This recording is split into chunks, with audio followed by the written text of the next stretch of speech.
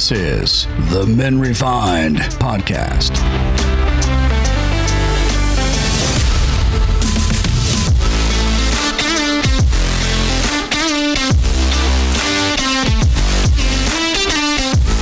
Hey friends, welcome to the Men Refined podcast. I'm your host, Rafael Cifontes, and in this episode, it's going to be a simple one, a short one per se, just you and I here. I wanted to encourage you before we jump into today's topic, which is going to be about relationships, marriage, and being faithful in that marriage relationship. I want to encourage you to browse through our collection of episodes. We have currently about 22 episodes out there that we have spent a lot of work, a lot of effort, a lot of time into curating this. There's good content out there. I would like to encourage you to listen to episode number 20, A Journey of Faith with Jerry Abendrup. It's a great episode, so much insight in this episode. It will mean the world to me if you can give it a listen. I am sure it will encourage you. Another good episode that we had in the past has been men's leadership at home. How does that work in this time and age? This episode, I sat down with Pastor John Churchill. He's a church planter from Miami. Very interesting take from his own life and journey. Episode 14, men's leadership at home. I definitely encourage you to give it a listen. Now, in this episode, I want to talk to you about marriage and the faithfulness that have to happen within the marriage. Marriage is a sacred institution that has been in existence for centuries. For Christians, it is a covenant between two individuals, a man and a woman, and God, which should be respected and upheld. One of the essential components of a successful and fulfilling marriage is faithfulness. Faithfulness in marriage means being committed to one's spouse and maintaining sexual purity. So we're going to discuss why being faithful in marriage is crucial for Christians. First and foremost, faithfulness in marriage is a commandment from God. In the Bible, the book of Exodus, chapter 20, verse 14, it says, "You shall not commit adultery." This commandment is reiterated in the book of Deuteronomy, chapter 5, verse 8. It says, "Therefore, for Christians, being faithful in marriage is not optional, but a requirement.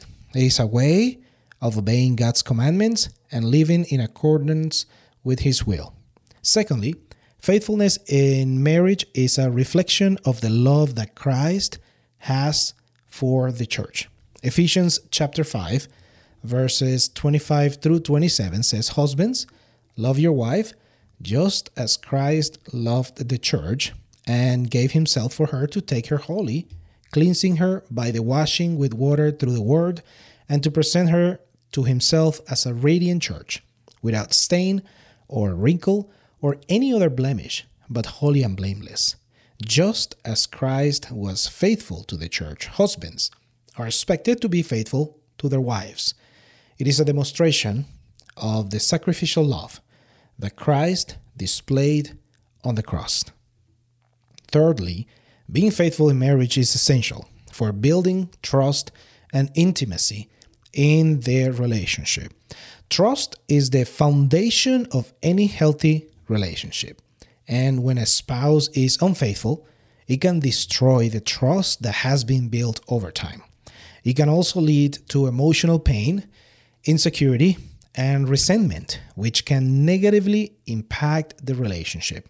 On the other hand, when spouses are faithful to each other, it creates a safe space for intimacy, vulnerability, and emotional connection. It solidifies the bond between them and makes the relationship more fulfilling and more strong in itself. First and foremost, putting Christ at the center of it all. Fourthly, faithfulness in a marriage is crucial for the well-being of children, because we need to bear children. Children who grow up in homes where there is infidelity often experience emotional trauma and can develop trust issues in their own relationships. It can also lead to the breakdown of the family unit. which can have long-term negative effects on the children's emotional, social, and academic development. On the other hand, children who grow up in homes where there is faithfulness between their parents are more likely to develop healthy relationships in the future. Fifthly, being faithful in a marriage is a testimony of the world. Christians are called to be salt and light in the world, and the way we live our lives can be a witness to those around us. When Christians are faithful in their marriages, it shows the world that God's ways are good and that His commandments can be obeyed. It can also inspire others to pursue healthy and faithful relationships in their own lives. Being faithful in marriage is essential for Christians for several reasons. It is a commandment of God, a reflection of Christ's love for the church, crucial for building trust and intimacy in the relationship, important for the well-being of children, and a testimony to the world. Christians are called to honor their marriage vows, remain faithful to their spouses, and uphold the sanctity of marriage. It is not always easy, and there may be challenges along the way, but with God's help, it is possible to be faithful and build a fulfilling and lasting marriage. Now, let me just say, I want to point into 4 ways that we can protect the marriage between a man and a woman in a Christian worldview. So, as a covenant between 2 individuals, man and a woman, and God, right? Marriage is a sacred institution that requires protection and preservation. For Christians, a marriage that is grounded in faith and guided by biblical principles can flourish and withstand any challenge that may come its way. Here are 4 ways to protect the marriage between a man and a woman with a Christian worldview. Number 1, pray together and individually. Prayer is definitely a powerful tool that can help couples build a strong and lasting marriage. And this is something that I can get better at. Sometimes we do pray together, sometimes we don't.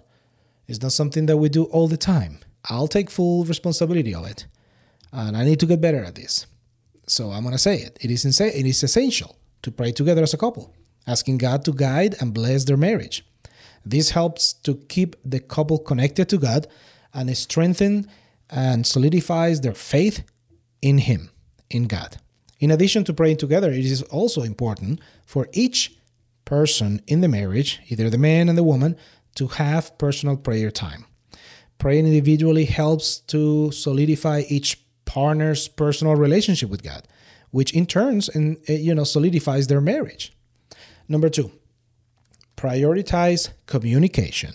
Communication, huh? Well, communication is a vital part of any relationship, especially in marriage.